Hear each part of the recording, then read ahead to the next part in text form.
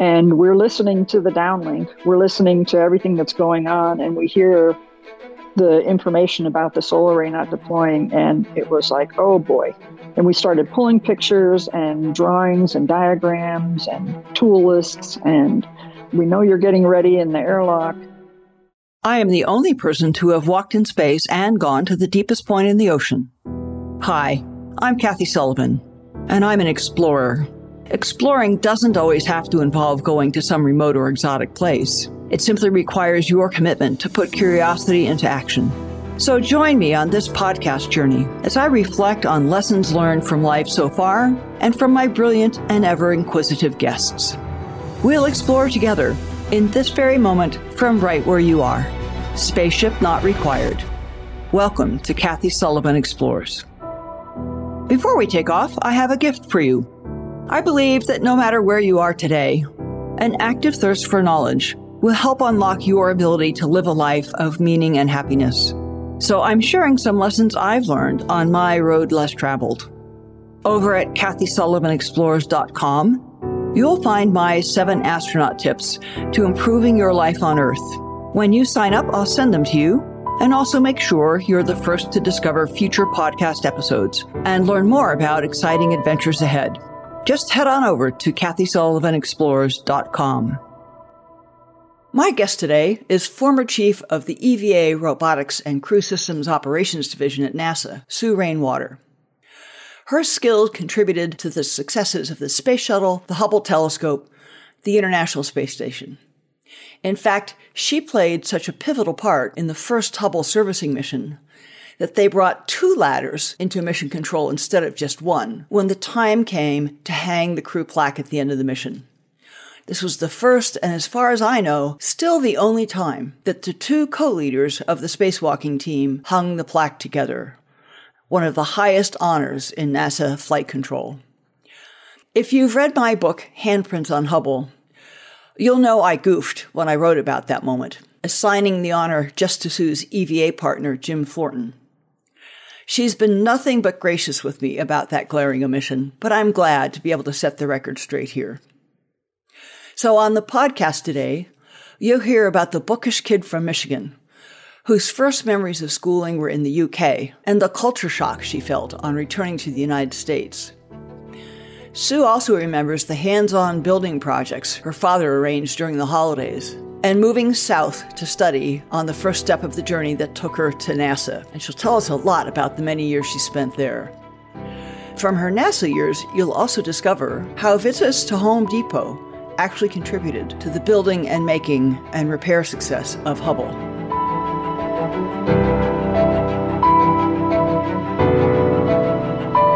So joining me today from her home in South Carolina is a longtime colleague and friend, Sue Rainwater. Sue is one of those people that played an integral part of making any number of my space flights possible for many, many years and equipping me to succeed at them. So Sue, welcome. Thank you. Nice to see you, Kathy. Yeah, good to see you again. So you and I talked some long time ago now, several years ago, when I interviewed you, sort of oral history fashion, to get your story and make sure I could tell it well in my book, Handprints on Hubble.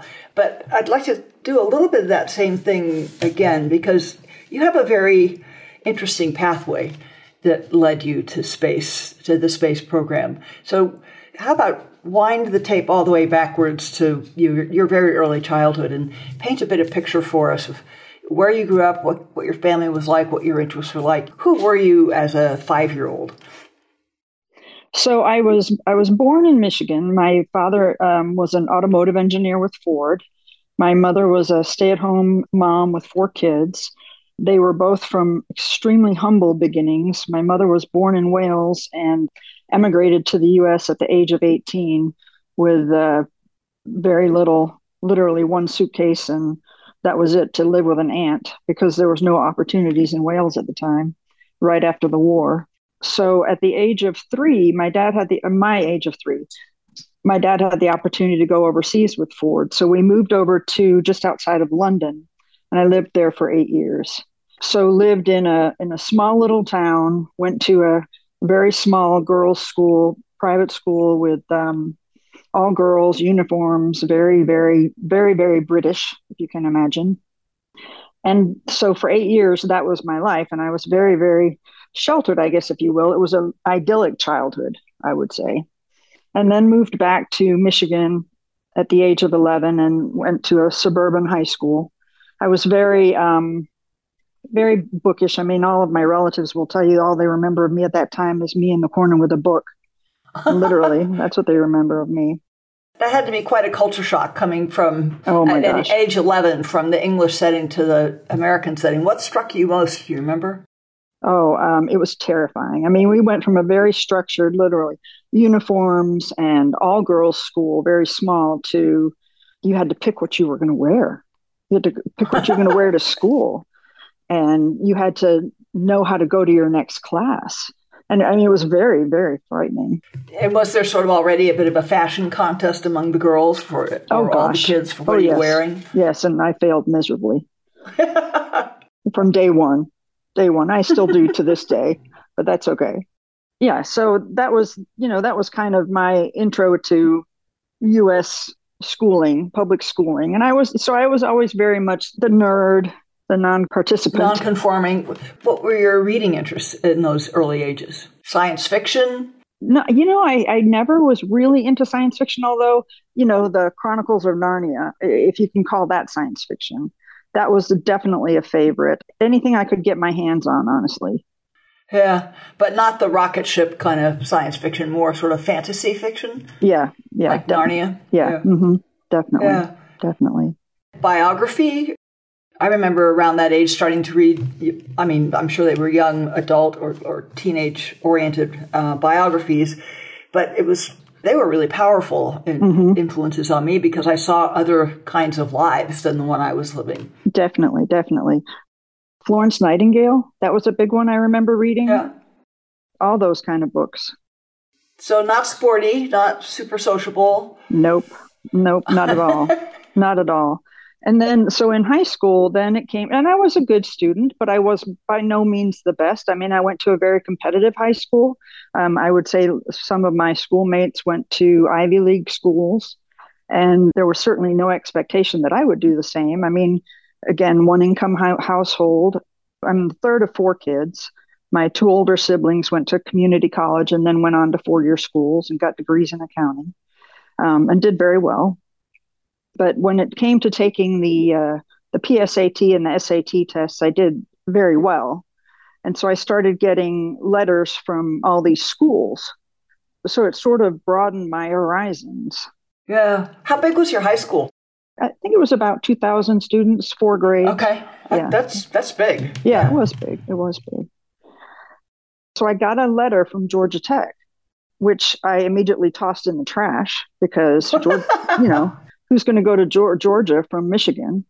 And my mom actually... People who like warmer winters. Yeah, right. My mom actually fished it out and looked at it and said, this kind of looks interesting. She had her big book of Barron's colleges or whatever it was called. Oh, right. And lo and behold, that's where I ended up going to school. So what swung the day, actually? You just took a second look at it, or you just appeased your mother? Or No, well, we looked at it, and it was actually, there was no application fee. So we thought, what the heck? Yeah. And so I applied there and University of Michigan and got accepted to both. Georgia Tech had a very good cooperative education plan, as does U of M. Georgia Tech is a smaller school. The tuition costs were comparable. And it just kind of fell out that seemed to be the right one. And this, nowadays, parents will take their kids on grand college tours if they're able to, a dozen campuses. So right, yeah. Scout out the look and feel. I presume that you guys didn't do that kind of thing. No, we did go to Georgia Tech. That was the only one we went to on spring break. What do you remember about that visit? They had a very, very vivacious young person leading the tour. And she was very interesting. And it was just interesting to see the campus. Even though it's a downtown school, it was unlike anything I'd ever experienced. Had you kind of already set, I mean, you go to Georgia Tech as a rule, I would think, because you've got some sense that you want to be in the sciences or in engineering. What was your sense of direction at that point? I did think that I wanted to go into engineering at that point. As I said, my father was an engineer, and he was a huge influence in my life. How so? Dinner table conversation or involving you in projects? What were the things that really influenced you the most deeply? Well, both. I mean, part of it was, and not the only thing was, but my parents were, having come from such humble beginnings, were very much of, you need to have an education that will enable you to have a career that you can support yourself. Both the sons and the daughters. Oh, absolutely. Yeah. There was no such thing as this is a boy task or a girl task. Everything in our house was, every summer my dad had a major project, whether it be residing the house or knocking out a wall and putting in a new door or something. And all kids had to line up and we all had our tasks. It was very hands-on. Yeah. Yeah. And a lot of confidence building through that, I would imagine, to come to learn, there's these interesting things I can do. Right. Definitely. Yeah. Something in engineering had your attention by the time you throw your hat in the ring for Georgia Tech. What kind of time frame would that be? What year would that have been? 1979. Okay. So how much had you been following the space program up to that time? Was that a thing in your world? Not at all. Not at all. And I did not follow it at all through college. The only reason that I interviewed with NASA was because when I graduated, so I'd been in Atlanta for 6 years, I discovered that I did like the South. I had other interviews back in Michigan and in other parts of the country, but I did like the South. And I did like the idea of being closer to my friends that I had already made. And I interviewed at Marshall Space Flight Center, which is in Huntsville, Alabama. I had friends that lived in Huntsville, worked for some contractors over there, and they said, "Hey, why don't you interview with NASA? I hear they're coming over." And I thought, well, okay. Literally knowing nothing about it. I mean, I remembered when Columbia landed after its first flight, because I was co-oping at the time and I was at work. But I mean, the whole lunar landing saga was just a small blip in your mind. Yeah, I remember watching that on TV, but yeah, it was a television spectacle. Yeah. Right. I always kind of felt like I stole my spot from one of those real space geeks that had been wanting to work there for so long, and I just kind of lucked into it. It fell into my lap. Wow. I would have thought, coming from Michigan, a father in the automotive business and so on and so forth, yeah, I would have suspected or guessed that your first inclination would have been something automotive because it had a familiarity. Right. And I did. That was one of my other offers, was back in Michigan. And when I got this offer and another one, I was talking to my dad about it. And it was funny because I was inclined to take the one in the automotive industry because the salary was far greater than with NASA.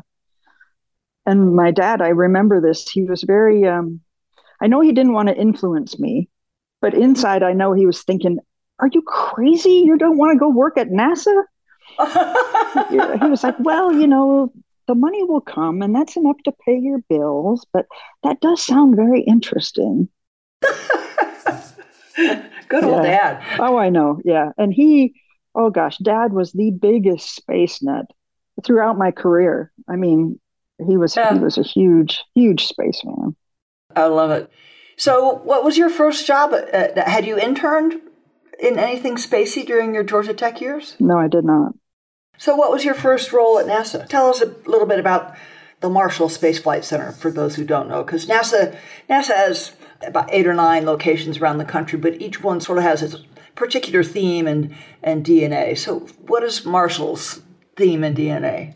So Marshall, it is primarily known for being a center of excellence for propulsion, which was not what I went there for. They also do a lot with the Space Lab missions on the shuttle flights, and they do a lot with the space station. They do a lot of with the payloads.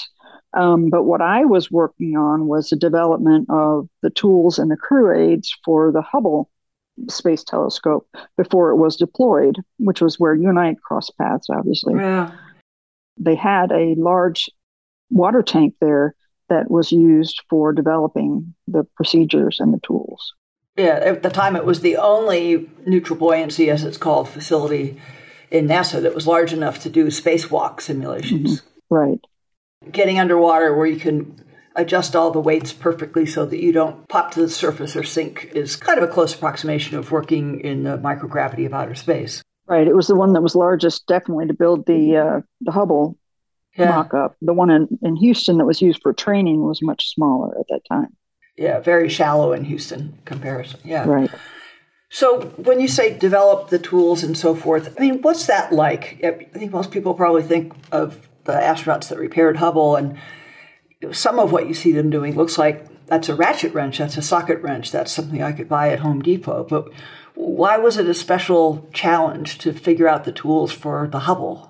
Well, in some ways, we did start at times with going to Home Depot and pulling things off the shelf. And then you figure out, okay, how do you adapt this so that somebody who's wearing this Michelin Man suit can use this with the bulky gloves and who's floating around in space?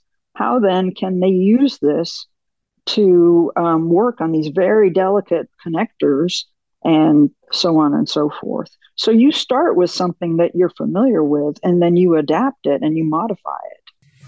How obvious from the start are the adaptations, or how much do you discover what needs to be done by putting someone in a spacesuit and letting them work, or sometimes you can see in advance, we're going to definitely have to make these handles bigger so that a fat hand can use them? Or it's a combination. It's trial and error. You definitely try and do as much as you can ahead of time because the water time was very precious, both in times of money, and you don't get that much of it. So you want to be as prepared as you can. And we would spend a lot of time in the machine shop. I had a great boss at the time, Fred Sanders, who was you remember Fred? He was a real character, but he took me under his wing, and we would go in and we'd make a few mods, and then we'd go out and we'd try it on a mock-up in the high bay, and then we'd go back and we'd tweak it a little bit more, and then we'd go in the pool and we'd try it in scuba, and we'd think, well, that didn't work, and so it's an iterative process. Yeah. And then periodically, you guys would come in from Houston, and you'd say, well, that didn't work at all. And so we'd be back to the drawing board. Did you have chances to get in? So the spacesuits that are used in those water tank simulations are still today, they are the same suit that you're going to be wearing when you do a real spacewalk. They came off the same production line. They're right. Built the same way. But one of them that came off the line, they earmarked for never going to outer space, only being used in the water. And so it did not have all the electronics and things in the life support backpack, for example. It had a shell of the same shape and volume, so you were as clunky in the underwater suit as you were going to be in the spacesuit. But did you get in some of the underwater spacesuits and actually experience it with the gloves and everything? I did, and it was invaluable experience. I did that several times, and talk about eye-opening. And it's still, to this day, I remember those experiences. Oh my gosh, we're realizing that you can't move your limbs not even in the same directions, in the same dimensions. Your arms, you can't necessarily, if you want to move it, you have to kind of go up and over, as opposed to you're kind of reaching around the DCM. I'm not putting this in the right words, but you can't necessarily get there from here. So you're having to constantly modify and really consciously think about your movements. And you're flailing around at first. You're really a floppy fish until you figure it out. Yeah, because the shoulder is meant to be able to move in, quote unquote, all the same ways your shoulder can, but it's a completely different and clunkier mechanical joint, unlike your bone and tissue one. So you're fat in the back because of the life support backpack, and you're fat in the front because you've got a computer on your chest. So right, yeah. And oh my gosh, is the helmet, just looking out through the helmet and thinking about what this would be like in orbit. Your peripheral vision is restricted, and above your head, I mean, you go to look above your head and you realize, well, I can't. Well, you're just looking at the top of the inside of the helmet. Exactly. Yep. So it's surreal. What about the experience once you got a little used to that? Did you like the sense of zero gravity? Oh, yeah, it was amazing. Just as, same as with the scuba diving in the tank. I mean, I loved that. we would go in before the tests and set up the equipment, and then after the test, run down and pull out the stuff that couldn't stay in overnight. I just loved that. You already said you were in the machine shop sometime, actually hands-on building the tools. But what's that whole cycle? I mean, you get an idea, or let's take a tool that didn't exist. It didn't come off the Home Depot shelf.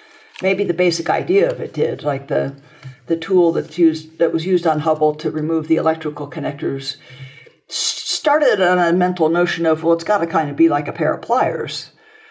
But then there were a lot of differences about working on Hubble. Big connectors, difficult to turn, very close together. How do you get something skinny enough to get in between them, blah, blah, blah. So what was it like when you had to completely imagine a tool that didn't exist? Then you would sit down. I mean, there was a large team of people that did all of this work, and there was a great number of tools. And the more simple ones, there was fewer people that worked on them. But when you came with something that was a clean sheet, you would sit down with the engineering designers and you'd say, okay, here's what we're thinking. And they would come back with a design, and then you'd iterate back and forth on that from an operational perspective, here's what we need it to do. And they'd say, well, what do you think of this? Kind of the same thing back and forth. Then you'd get a mock-up built or a prototype, and then you'd try that out. So there are some things that you could whip up a prototype easily, and then there's some things that you would just have to start from scratch. And then there was a large team of people, both from the Marshall engineering folks and then the Lockheed folks out in Sunnyvale. And Lockheed being the company that was actually building the real telescope. Correct. Yes. And they also built some of the tools. And then at some point, Goddard came in, and the Houston folks would come in. So, it really took a village to do this, right? Yeah, it became a very complex.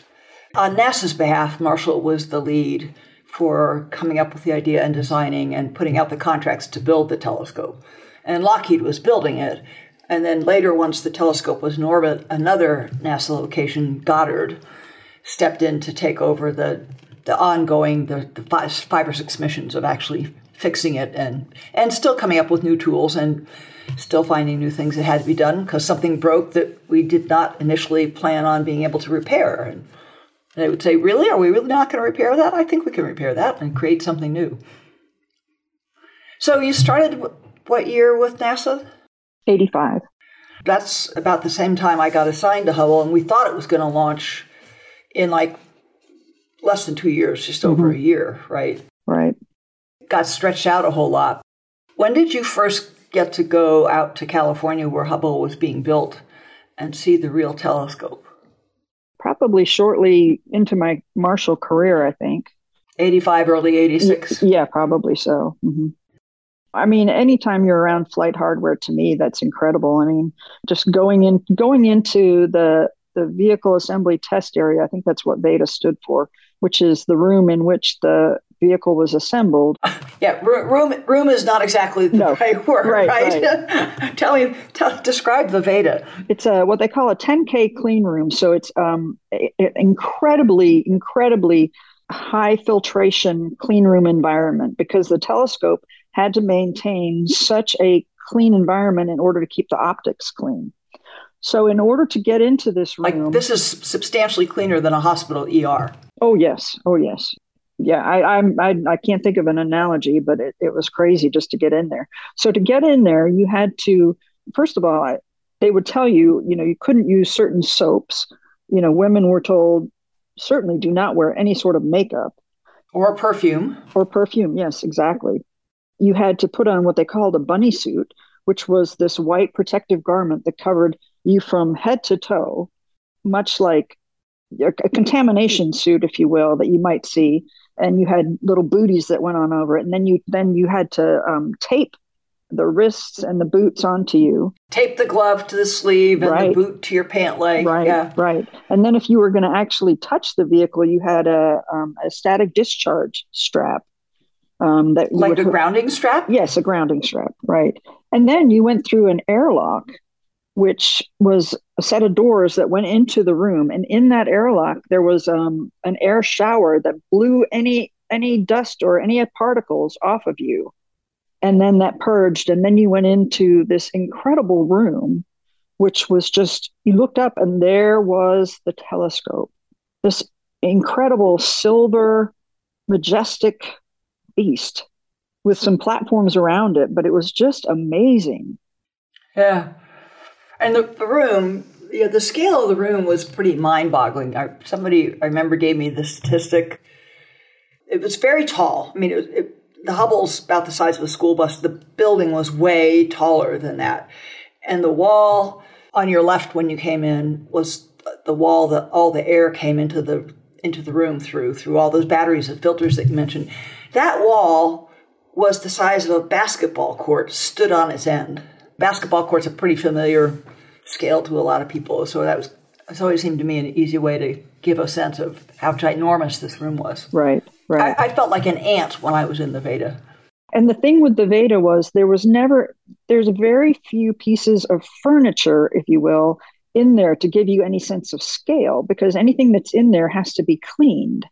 Yeah, super clean. Right. So there's nothing in there to diminish the size of what you were seeing, other than what has to be in there for people that are working on the vehicle. Yeah. I mean, the people are the only thing that gives you a sense of the scale. Yeah. If you stand at the far end of the room and look back, you see these little itty bitty things at the bottom and this big telescope and structure above you. Yeah. Wow, this is a really huge place. Right. Yeah, I remember I think it was the first time I went through that air shower. I forget who was leading us in. It was a show and tell visit pretty much for me and my crewmate Bruce, who were going to be the spacewalkers on the flight that took Hubble to orbit. But the guy who was leading us through, just as a bit of a joke, in that air shower, started doing all the motions that you would do in a shower, rubbing his arm and cleaning his armpits. It was pretty comic. So tell us more about Hubble itself. What did you do that first visit? Did you get to climb up the platforms and see every side of it and all around it? We did. I don't remember the specifics of that visit.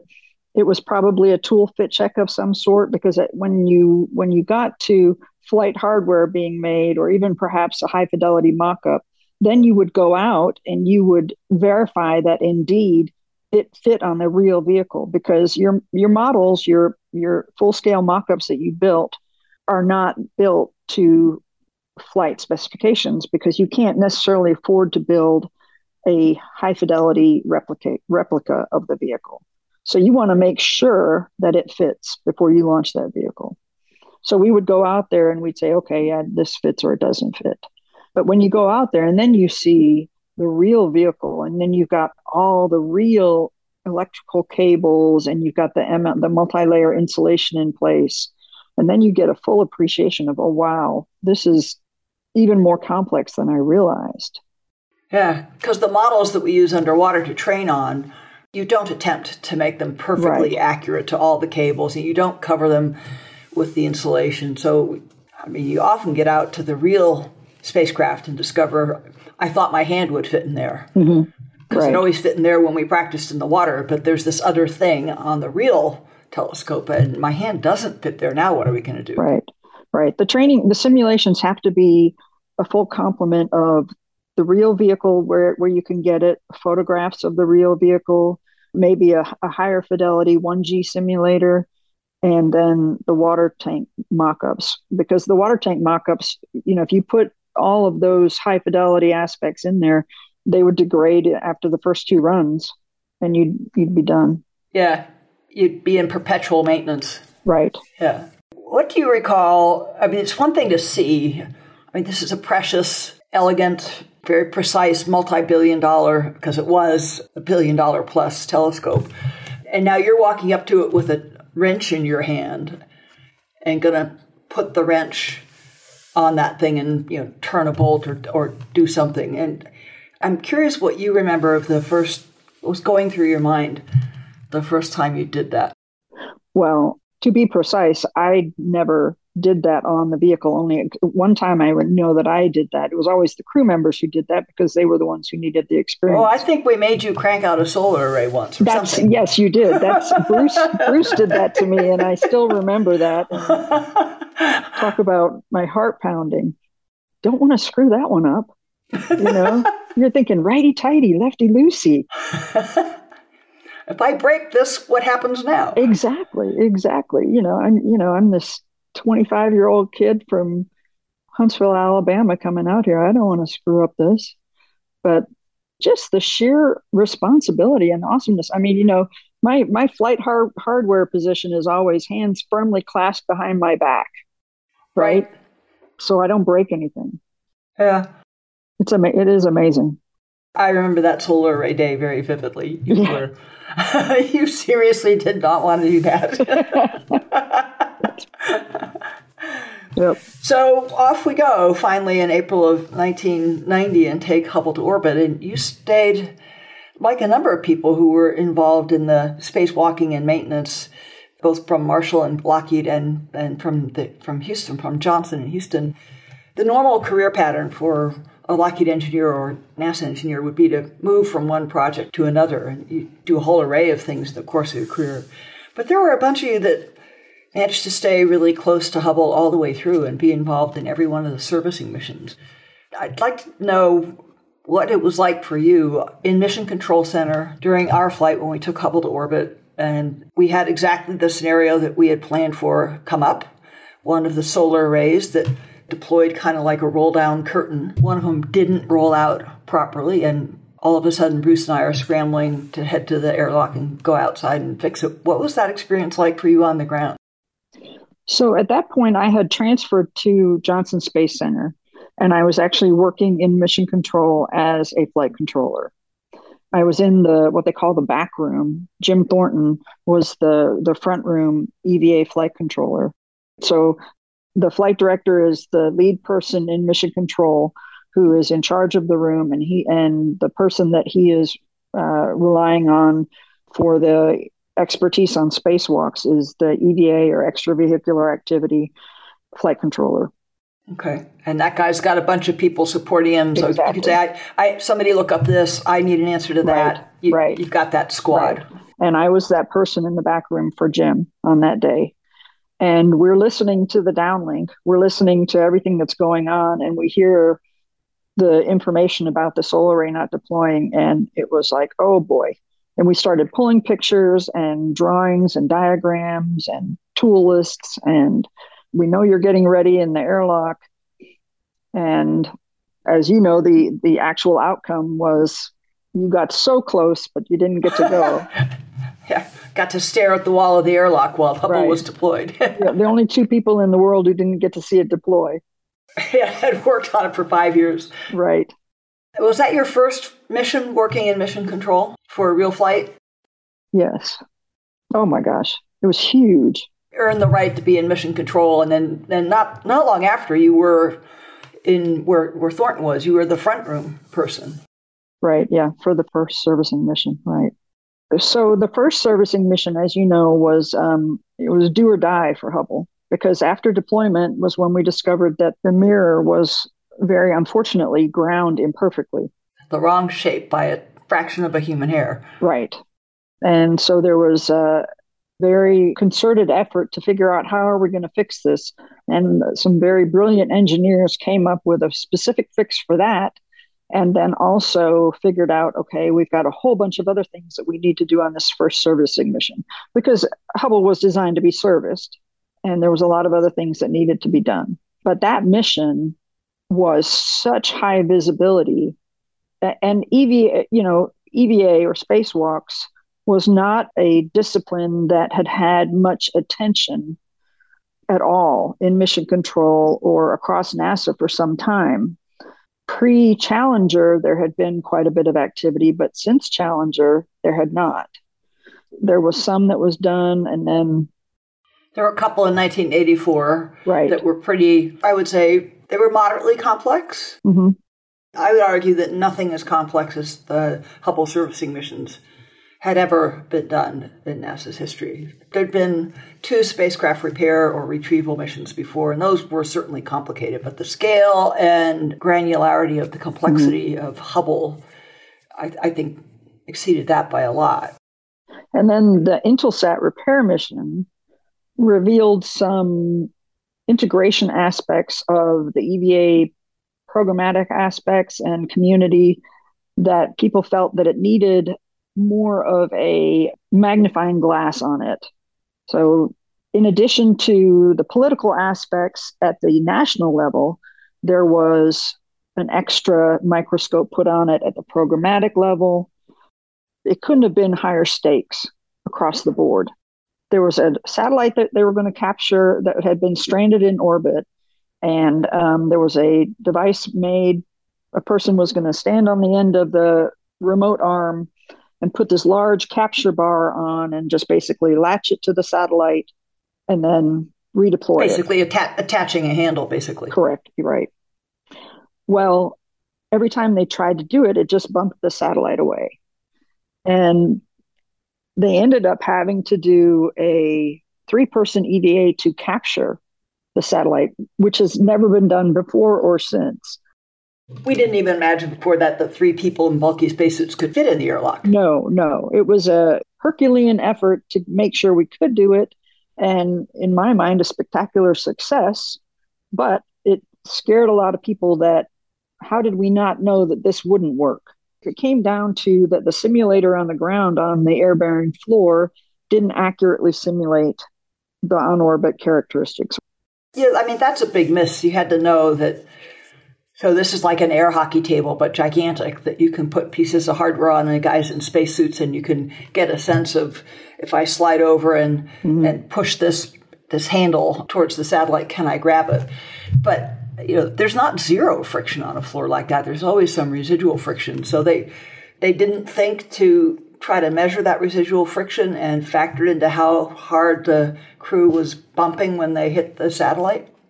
Well, and I don't recall the specifics of that, but I know that they did, but it wasn't done apparently adequately. There were issues, definitely. Yeah, okay. Because every simulation lies to you in some way. You just have to keep that in the back of your head. Exactly.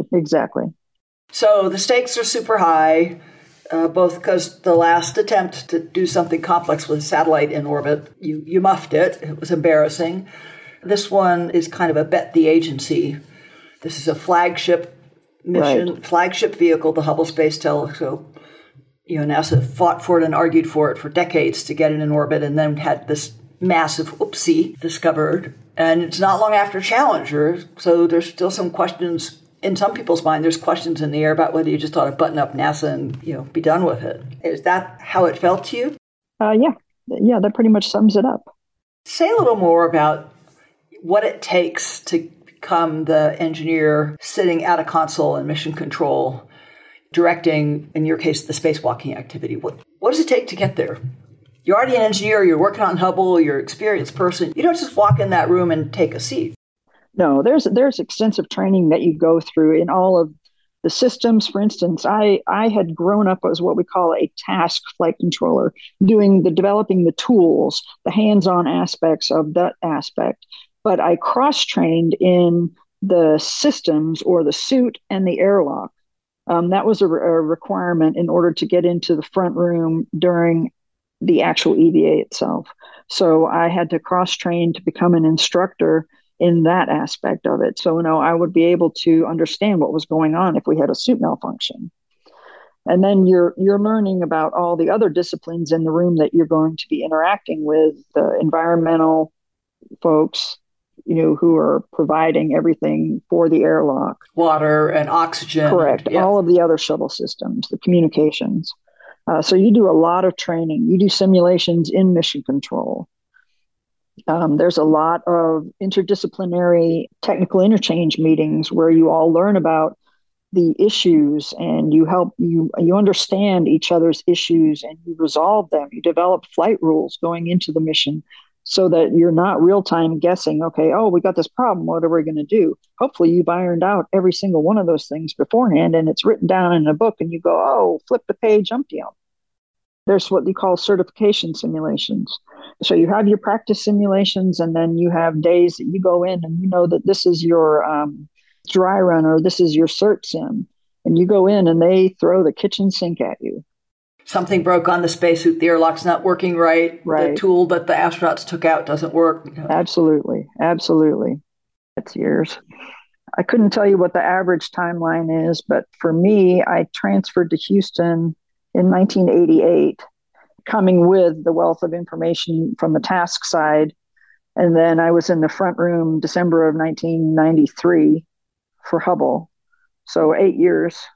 Yeah. So what did you love most about, what are your best memories and takeaways from your time in Houston? I notice on the wall behind you a couple of the kind of mementos that many of us left the program with, but on the personal and memory or emotional side, what's on your highlights reel? I didn't work a lot in mission control compared to many other people because there weren't a lot of EVAs compared to, station assembly, those kind of years. By that time, I was in management and not doing that anymore. What I miss the most is the camaraderie, the working with the folks. I loved my time in mission control, but I loved the times leading up to that, the times going on travel to see flight hardware. I mean, that's amazing. You think about it, going down to the Cape and walking into the actual vehicle. You walk into the O&C building. The control building, basically where the Launch Control Center is. Right. And you walk in and you look up and you realize you're looking at shuttle tiles. You're looking at the bottom of the vehicle. You go out into the pad and you ride the elevator up that the crew rides up, and you walk over the platform and you go into the payload room for your pad walk down with the crew members right before launch. I mean, those experiences are what really stick with me.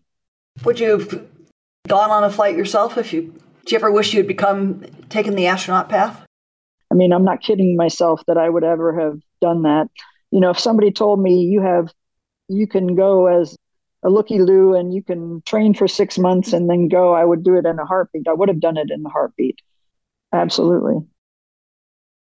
I think some people imagine, as sort of celebrity obsessed maybe as our culture is, it must be hard to be doing all that and not get to go fly. It must grate a bit that you put in all the work and work alongside and don't get to go fly. I never detected that any of the flight controllers and trainers that I worked with felt that way. Are you kidding me? We had the greatest jobs. We got to work with brilliant people, including, and I'm not just saying astronauts, but I mean, we are surrounded by brilliant minds. We're challenged every day. Every day is different.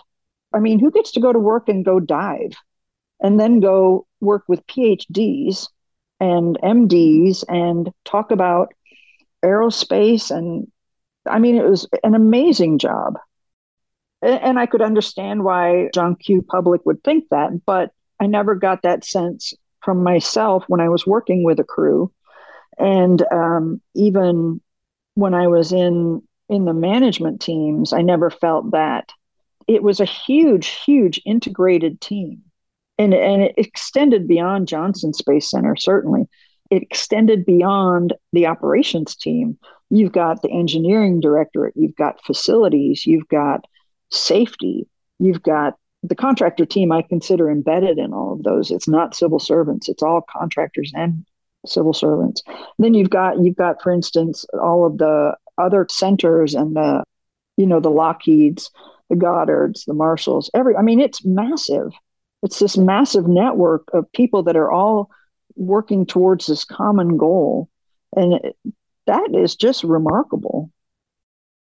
Yeah, it's definitely the most genuine full team effort I've been involved in. There's not you're just sweeping the floor. If you're part of making it happen, you're fully a part of the team. Right. From water boy up to quarterback, it takes all of you to do it. You are all on the team. Or what I often say is, the water boy gets a Super Bowl ring too. I mean, it didn't happen without that person's efforts. Yeah. So what's life like post-NASA? Did you have a post-NASA letdown? Yeah, I would definitely say so. I mean, it's definitely a shock to not have that identity. I was very ready to retire. It was definitely time. My husband had retired 4 years before me, and we were ready to move on. But it's very much a case of, well, wait a minute. Where's my morning email that's going to tell me what happened overnight on the space station? And where are my business cards? Who am I? I am definitely enjoying just being Sue Rainwater. For the first time in 40 years, I live close enough to my mother to see her on a weekly basis. And I consider it a privilege to be able to do so. So I'm able to go see. She lives about an hour and a half away from me, and she's 93 and still doing great. Wow. I tell her all Lucky the time. You. I know. I tell her all the time I'm making up for lost time. So I'm able to do that. And I live close to my sister now, have a great set of friends, and live in a beautiful part of the country. One of my goals when I retired was to get away from a coastal county. I don't ever want to be in a hurricane region again. So we're just enjoying exploring the country and enjoying our family. You know, we have 2 grandkids. We're enjoying watching them grow up. Excellent. Your mom's got to be super proud of probably of all you kids, but I bet she brags a lot on her space daughter. Oh, well, she's proud of all of her kids, yes. Yeah. Well, Sue, it's been a delight talking with you again, and thanks for sharing your story and these really neat, deeply personal, what's it like to be on the inside reflections on a really remarkable career in the space program. Oh, well, thank you, Kathy. And it's been wonderful being able to think about it all again. It really was a wonderful ride. Thanks so much for joining me on today's mission. For more solo shows and deep dives with incredible guests, along with all the ways to get the podcast and much more, head over to KathySullivanExplores.com.